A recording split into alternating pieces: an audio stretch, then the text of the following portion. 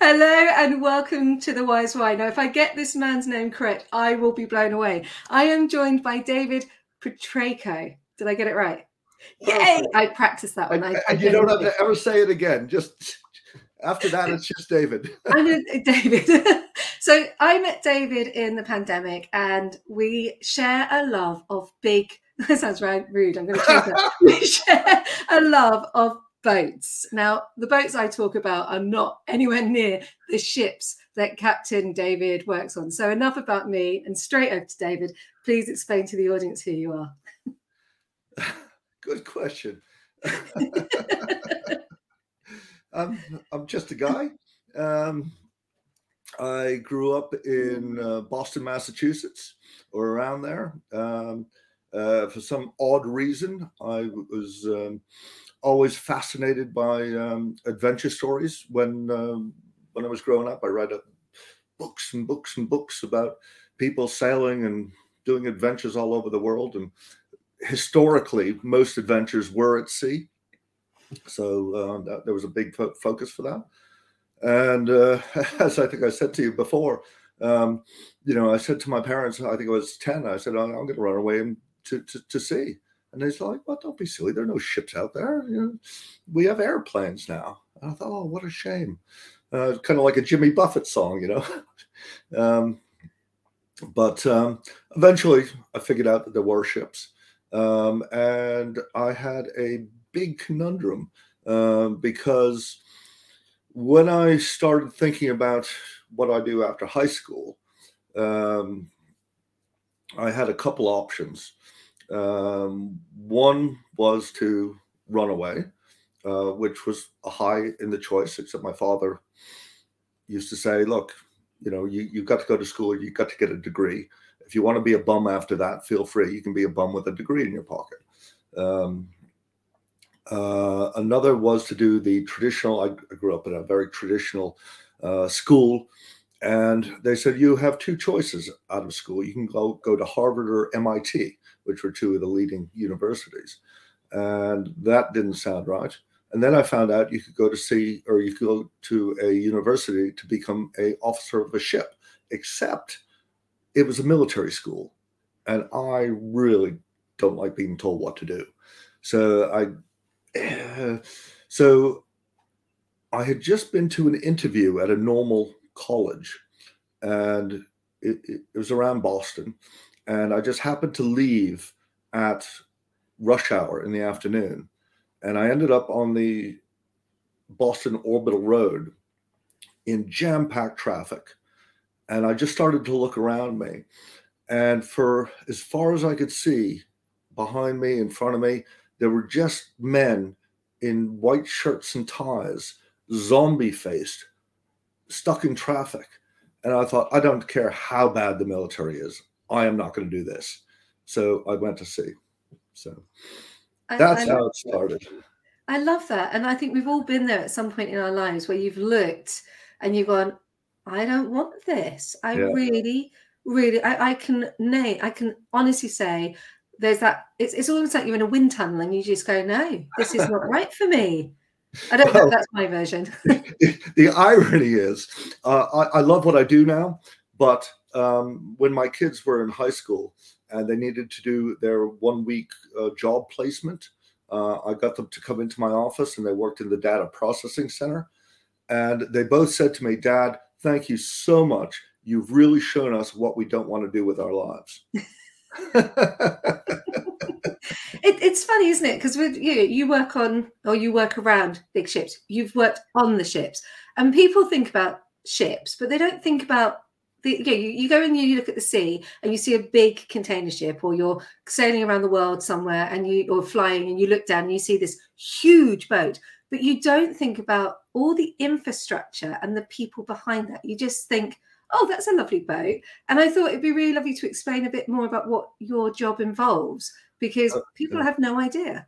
Okay, so you're right. I mean, the merchant fleet, full stop, moves 90 to 95% of all goods in the world, and always has done. Did so through the pandemic. We had seafarers from all over the world that couldn't get on ships, that couldn't get off ships. They were the pariah of the world because they were foreigners. They traveled. Obviously, they've got disease. No, these guys did incredible hours. Some of them would sail for over a year without being able to get home. They have no internet on board, or very little internet, so they have no connectivity. It is a really hard job, and yet we expect them to do 100% perfect job. If they don't, they're on the front page of the newspaper. They're put into jail. Don't get me going on this, but and you know there are only just over 1 million seafarers in the world. It is a very small number when you look at global stuff, but they move 90% of the world's cargo. And you know we had a gentleman, one of our members, who used to say that without shipping, half the world would starve to death, the other half would freeze to death. So you know it's just amazing what these guys did, and I'm very proud. I was part of that for about 20 years. I got to sail on very big ships all over the world. There's a difference. Some ships go back and forth on the same route, which is fine. Other ships, which are called tramp ships, can do anything, can go anywhere in the world, and I love that. You know, I love never knowing where I was going somewhere different all the time, countries all over the world, and I just loved it. And you know, like I said, I did that for 20 years, and me being me, I thought when I wasn't on board ship. Most people say, "Way, I'm getting off the ship. I get to go home." No, I bought a boat and lived in the Caribbean. So I get it. That once you get, and I had a friend come over yesterday. They just bought a narrowboat. It's a completely different thing. But of course, I lived on a Dutch barge and then I also lived on a fishing vessel, and I loved that life because it was. You can't explain it. I wouldn't go back to it now. I like my bricks and mortar, but I loved my life on board the vessel, and I just there was a people don't realize that if somebody came on my boat I didn't want on my boat, I could kick them off under the law of piracy. So I could say, no, get off, you're on my boat, you're not welcome, get off, it's piracy. And they were talking about a Dutch barge, but in moored up in London, but it's the rules applied. yeah. So I don't think people realize, and obviously my husband has a slight link to this with what he does, and they had some massive issues. Oh, not massive issues, that's not fair, but there was obviously we have a war going on, and paying people is complex, and I'm sure you've come across that issue as well. Yes, and I mean the war is a terrible, terrible thing, but 15% of the world's mariners come from either the Ukraine or Russia. One of the wonderful things is that we keep seeing photographs of Russian and Ukrainian seafarers sailing together, linking arms, holding their flags up, saying, "This ain't us. We're seafarers. We ascend this." I won't use that word, but it is extremely difficult. They can't get home. They can't get paid. They're not sure about their families. It's just heartbreaking. Yeah, thank you for sharing that. And I don't want to play on it because obviously this isn't a political platform, but it was really nice for you to share what people are going through right now. So going on to a lighter subject. We're just throwing people off your boat. I'm not doing that. I am not saying in any way, shape or form, but I'm also aware that it is, 9:40 in the morning. And I don't want to go down that political rant, but I do want to know how you ended up in the UK, because Boston to the UK, there's quite a journey there. Nah, it's just a hop across the pond, same language, same culture, no big deal. But if I had to blame a reason, it's a woman. Oh, now obviously, is this the woman that I might know? No. No. Oh no, she's going to kill me with this one. Okay, so a woman brought you here. That's up to you if you want to share or not. But I know a woman definitely keeps you here today, and she is incredible. Absolutely. And she's just on the other side of that door telling me to smile. Yeah, and I wouldn't have met you without that incredible lady. So, hats off to your wife there. Absolutely. So you've got children. Were they brought up in the UK? Yes. So two children. I keep calling them kids and children, but Lynn's keeps reminding me that they're nearly 30 years old now. They were born in the UK, raised in the UK. They're very fortunate to have dual nationality, so US and UK. And in fact, my son a couple of years ago did some VSO volunteer work in Cambodia. And I said to him, I said, look, you're a good looking guy, but the most attractive thing about you is that you've got two passports. So just, and he actually lived. Yeah. You know, Jimmy, and he actually lived out there for 3 months, and he lived with a foster family in a bamboo shack out in the middle of the jungle, and no doors, no windows, and he said his foster parents, he called them mom and dad, which was very sweet, but he says, my mom, she has to fight off all the other moms who want me to marry their daughters. and I can believe it's really funny because it's not something that you normally talk about, but years ago when I first met my husband, we went on a holiday and we went in. Now Dennis has seen the world. He has seen every single part of the world because, like you, he was on ships for a while. So he was out there as an engineer, and I went out there quite, and I will say, naive, and I thought it was quite worldly. But we went to just the Gambia, and my eyes were open, and I mean open. The two tour guides that helped us, so we had two different people because we wanted to share our and I'm going to say it, our wealth around, because we had a driver and we also had a tour guide, and there were different levels of how they were surviving out there. One of them was renting a taxi off a man that we had to put it. We weren't supposed to push it. He was supposed to push it with a group of other people to get it to bump start. But we were like, no, we're in there, we're helping you. So we were pushing this car to bump start it so he could earn his money. So when we left the Gambia, we left them both, which this sounds like a huge amount, a little bit amount of money really to us. We left them both £50 in their money. That was enough for them to live on for nearly 2 years. The house that we went to, he'd asked us what we liked. We liked rice or couscous. And I, in my naivety, said, well, I prefer couscous. And I didn't realize that he was going to go to the market to get the couscous specially. And they cooked us a meal and we sat on the floor in their house. And I'm going to explain this house to you. He had his sister and her children and his mother and his other 3 sisters living with him. And his sister and the children were from the husband was elsewhere with a new wife, so it was now his responsibility. He didn't know how old he was because he stopped going to school at about 11. And they were playing football using a water bottle that some tourist had dropped somewhere.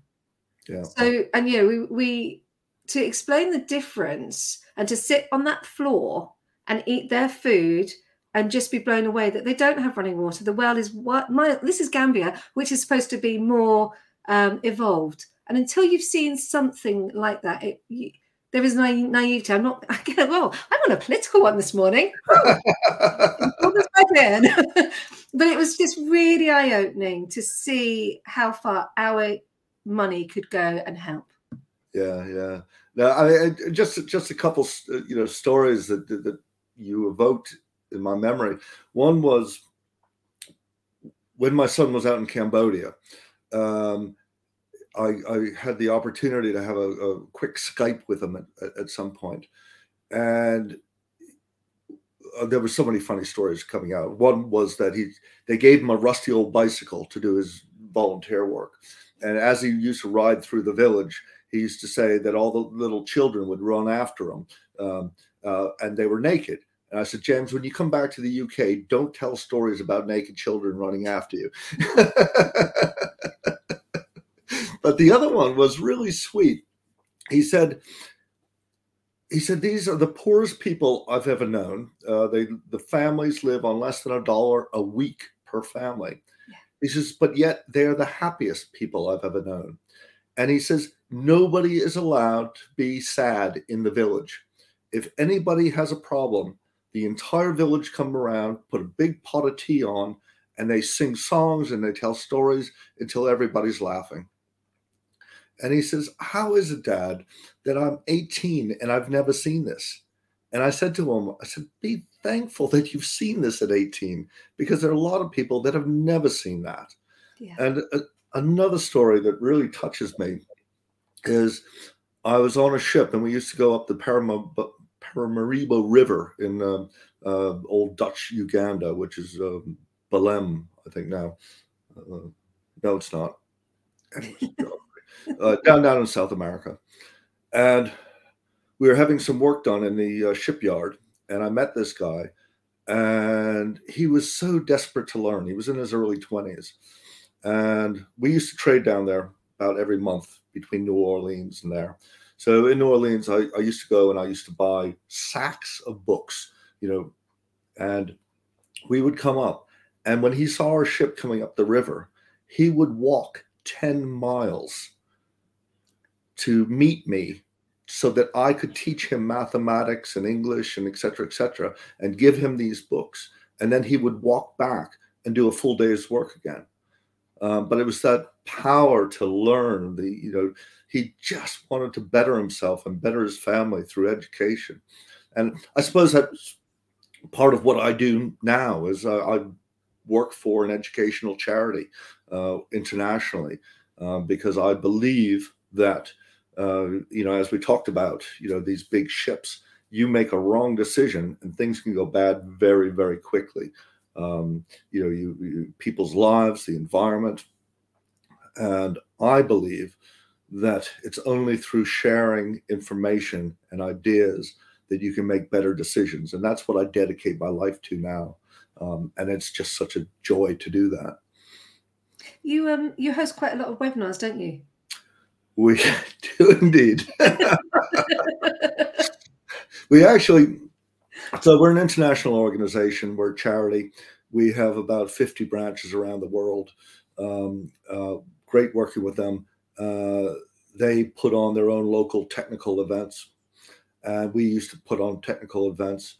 And particularly, it's one thing in London, if there's a meeting in London, you get a bunch of people coming around. But if you're in India, if you're in the Philippines, if you're in Bangladesh, it's very difficult for people to come around for an evening meeting. So long before the pandemic, probably just after 2010, we heard about this thing called, I don't think they were called webinars at the time, but they were. And we thought, well, we'll call them virtual branch. And we would do that. And we could think, well, we'll hold technical meetings, but anybody can come. It doesn't matter where they are geographically. And of course, back in those days, we thought, well, like a big physical event, you need a year to plan it. So we would do 1 or 2 a year and think we're doing a great job, because we'd get 50 people, to these events. Then when the pandemic hit, we thought, we need to keep reaching out to our membership, which are international. And, the idea was, well, let's ramp up these webinars. And now we're we market on a Monday and we get 1,000 people online by a Thursday. And we do this, a couple times a month. And it's a great way of reaching out and sharing information. So, yeah. And that's where we met, obviously, because we were pandemic and there was that thing of setting up your office. And I hope that I've helped a little bit with some nuggets of information like smile. I did say that I call myself, you called me the voice in your head. Yes. I've got my Kirsty list that comes out every time I do a webinar, and it's tell a story, be engaging, smile. It's so important. And even look this morning, we have been talking for nearly 20 minutes. And how many stories have we shared? How many memories have we brought in and evoked by sharing this beautiful communication skills that we can do? I'm going to go to the questions and the responses, because we've had some lovely just before you start that, I'll have to say, you were telling me to smile, smile, smile. And I said, Kirsty, some of the times I'm talking about shipwrecks. I'm talking about casualties. And you said, oh, no worries. I'll tell you how to cry. I'd forgotten that, but yes, we can't. That's a very good point, because it's not about smiling. Actually, smile's the easy way to sell it. It's about lifting your cheekbones. Because if you lift your cheekbones, then you've got energy in your face. So you're absolutely spot on. And yes, I can't remember who it was that said it. I thought it was Liza Minnelli said it about her mom, Judy Garland, who said you have to smile or cry through a song. And I have looked for that quote, but I can't find it. But it's something that stuck with me, that I heard somewhere, that you either laugh or cry through a song. And it is really, when you talk about something heartbreaking and it does affect you and you are moved by it, you do genuinely lift your cheekbones. So yes, you smile or you cry. So there you go, a top tip. We've had some lovely people. I'm loving the first comment I'm going to read out, because I can't not, which is from a lovely lady called Lindsay Patraiko. And she says, we trained him to look at the camera.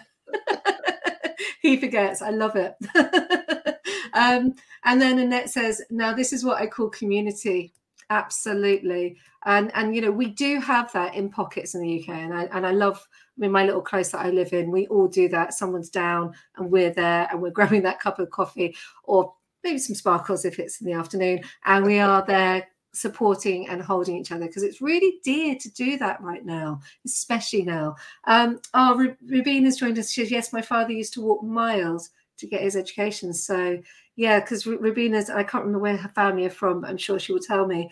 And Jill Gate, I hope I've said that correctly, has joined us, said some culture. Absolutely. So on your journeys, what you must have seen either something absolutely spectacular like the Northern Lights that most of us have not seen, or I don't know, killer whale. You must have seen something. What's been one of the most magical things you have seen whilst you've been out at sea, or a couple of them?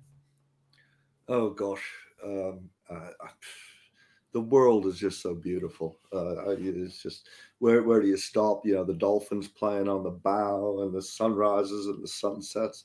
But one of my most fabulous moments, I was standing watch, probably 5 a.m, and the AB who was with me, which is not a licensed post, but in the States, we have some people that we refer to, and this is probably very politically incorrect, as hillbillies. They grow up in the mountains and et cetera, et cetera. And this guy was largely uneducated, not intelligent. He was very intelligent, just uneducated. But he had a dirty and ripped T-shirt, probably never worn a suit in his life. His teeth weren't good. He was the most fabulous company. I loved the guy. But there was this wonderful sunrise with just so many colors. And he turns to me and he says, mate, I'm going to get me a tie that color. Unfortunately, I think my husband would probably wear that. I don't know, because he's Dutch, and if it's a reddy orange, he's there. That's a beautiful story. And Dennis has told me stories about watching the dolphins and the minke whales, and he's shared a little bit. He's very private about that time, and I respect it, but I do get to hear some stories. So was there any moment where you just went, as you're standing without the ship going down and you're standing on the bow, it's like I've got Titanic in my head, which is why the ship's not going down, but you're standing on the bow and you're just looking and you're just able to breathe, really breathe? Particularly sailing, when you're offshore on a sailboat, and you're just plunging through the waves, and you just go up to the bow, and all you hear is the music of the world, the sound of the waves. Everything's beautiful. Everything's natural. There's no engines, there's no mechanical noises, and it's just magical. I want to be there. I want to be there. So do you have a boat now? I know that Lindsay volunteers with a boat, but do you have a boat now that you go out on? I love every kind of boat there is. And every time we go into Costco, Lindsay has to put me in handcuffs so that I don't buy more boats. But no, we do not have a yacht. But we've done canal holidays. We just over Easter we did a Norfolk Broads holiday where we chartered a boat. In the past, we've spent many years chartering boats off of Croatia, sailboats, and it's just Linz and I, and we're just she's a yacht skipper as well, even though I don't let her. Do you pull rank? Do you say I'm the captain here? No, I just do it. in fact, it's probably the opposite. One time, when she first got her qualification as skipper, I made her sign the papers to be skipper, knowing that if anything went wrong, I didn't want my license to be. She's getting. I feel for you when you get off this call. I really do. There's an interesting story there, which we'll talk about before we came on air. So I sailed this Dutch barge all the way from Rochester through the Thames Estuary and up to, into London and then on to Windsor.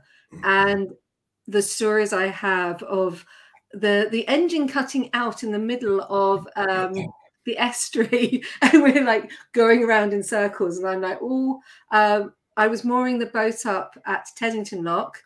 Now, if anyone who's not listening, and anyone who's listening has never thrown a rope out or thrown the line out, will not understand this. But there was some railings on the boat, and there was a gap where you got on and off the boat, and you're supposed to have a safety chain across it, but we couldn't be bothered to put it on. And so I came into Teddington Lock and I threw the rope out to throw the line, and I went with the line. I had to grab the railing. Now, thankfully, I was a lot younger in those days, flipped myself back onto the boat, because if I'd gone down, I was going against the dock. I wouldn't be here. The rudder was going to get me. Up on the bow, the guys who were supposed to throw out the lead line hadn't, because I was on the back end, I'll call it, rather than what I really want to call it. And they looked around and went, "You're all right," after I'd flipped myself back on the boat. And I'm like, "Did you not see that?" It's like, if I had gone down, wow. And that's how quick it can happen, isn't it? Yeah. Things can go wrong very, very quickly. And you've always got to be alert, and not just alert for yourself, but alert for your shipmates as well. And going back to shipping, it's the mental health as well. There's a huge pressure on people at sea. It's a very closed community. I don't want to, make it sound like it's miserable, but it's one of those things that you really have to be careful about. Is fatigue, mental health. Those are real issues that you need to be aware of in yourself and in others. Sorry, we were talking about people being flung overboard. No, that's really important to remember, because people don't realize that you're on board for anything from 30 days to a year. Yeah, it can be, yeah. Yeah, and people don't realize that, and that if you've got a family at home, if you're working offshore, then you can. It's challenging. It really is. And years ago, I used to hang out with some people that worked on the rigs in Aberdeen, and that was the same thing. It was that pattern of offshore, onshore, and that continual. Where am I? I'm on land now, but when I'm on, and it's very they'd have 2 months on, 2 months off. So thank you for sharing that. There are benefits as well. Go for the benefits. I mean, I was 20 years old. I was making $100,000 and only working 6 months a year. Woohoo! And I'm so grateful you were brave enough to join me this morning. So you get to turn the questions around. You get to ask me something, and I get to not know what it is. So I have to see if I can think on my feet, just like I put you through for the last 29 minutes. Okay. From a Dutch barge to England, what brought you to England? So I am English. So I have lived everywhere, and I do mean I've lived everywhere. So I grew up in Surrey. And then I went and moved. So I've lived in Scotland. I've lived in Yorkshire. I moved into London, obviously, to do my training. And then I met my wonderful husband when I was 37 in the local town. I nearly said it there, but in the local town, and I wouldn't go out with him. I ran away. I would not go out with this beautiful. Now, Holland's been a big feature in my life because I had a Dutch barge with a previous relationship, and I met. And I'd gone out with some people who'd worked for BP, so I understood the onshore life. And I met my husband in the local town, and I was doing a promotion, and I can't believe I'm going to share this. I was doing a promotion, and I stopped him and said, because I was an actor at the time, would you like to go to the gym? And he went, no, I don't think you can get me a better membership than I've got. And then somehow we got into this conversation about offshore, onshore shipping.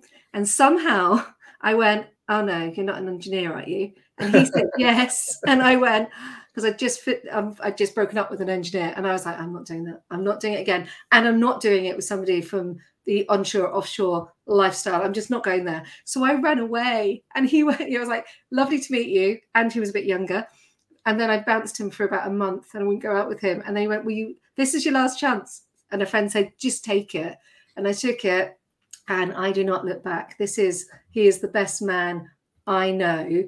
The relationship I have is very similar with you and Lindsay. It's just, it's true respect. Well, real respect. Yeah, I have the most fabulous wife, just marvelous. But I ordered her on the internet. I'm sure you didn't. Oh, Lindsay, I love you. I'm going to leave it on that note because it's too funny to finish. And I really wish I had a off camera now in your house. Because I think you're going to, go for it, Lindsay. Anyway, thank you so much for joining me this morning. Hey, and if you don't hear from me again. We know why. This has been an absolute blast. Thank you. Take care, Kirsty, and thanks for all your help. No problem.